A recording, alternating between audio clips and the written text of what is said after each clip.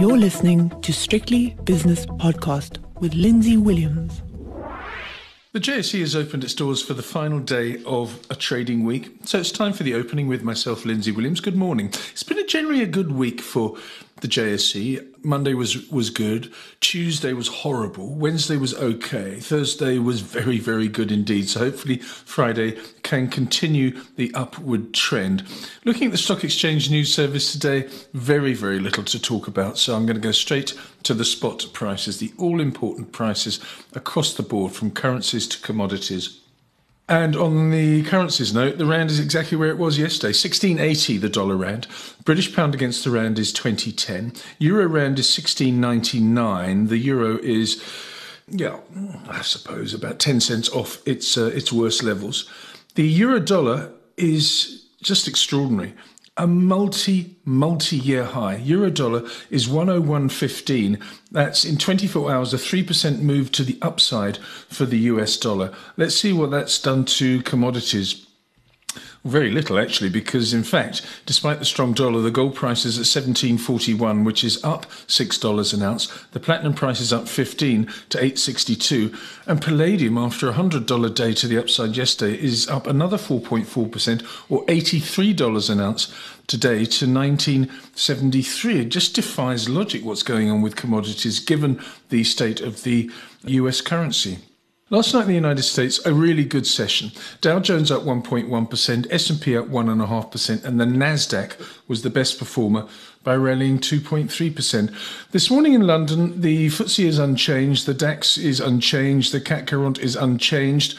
In the Far East, Tokyo up very, very slightly, Shanghai down 0.25%, the Hang Seng in Hong Kong is 0.4% better, and the All-Share in Sydney is up 0.6%. Elsewhere, continuing the commodity theme, which has been a theme all week, the oil price, Brent crude oil 104.80, which is up 0.2%, and crude oil in the States, that's West Texas, 102.52, which is down 0.2%. Natural gas, after a 12% day yesterday to the upside, is down 2.3% today. And elsewhere, it's all pretty mixed. Iron ore down 3.8%. That's the only one that really stands out when it comes to South African influence. Okay, let's have a look now at some of the early movers on the JSE. Oh, before I do that, the US 10-year Treasury bond yield poked its nose above 3% yesterday, currently 2.98%, and the South African 10-year bond yield is 10.66%, which is 7 basis points higher than yesterday's close. And the Bitcoin price has had a good week, actually. It was over 22,000 this morning. It's now 21,821, but still up 6.8%. Okay, movers on the JSE as promised.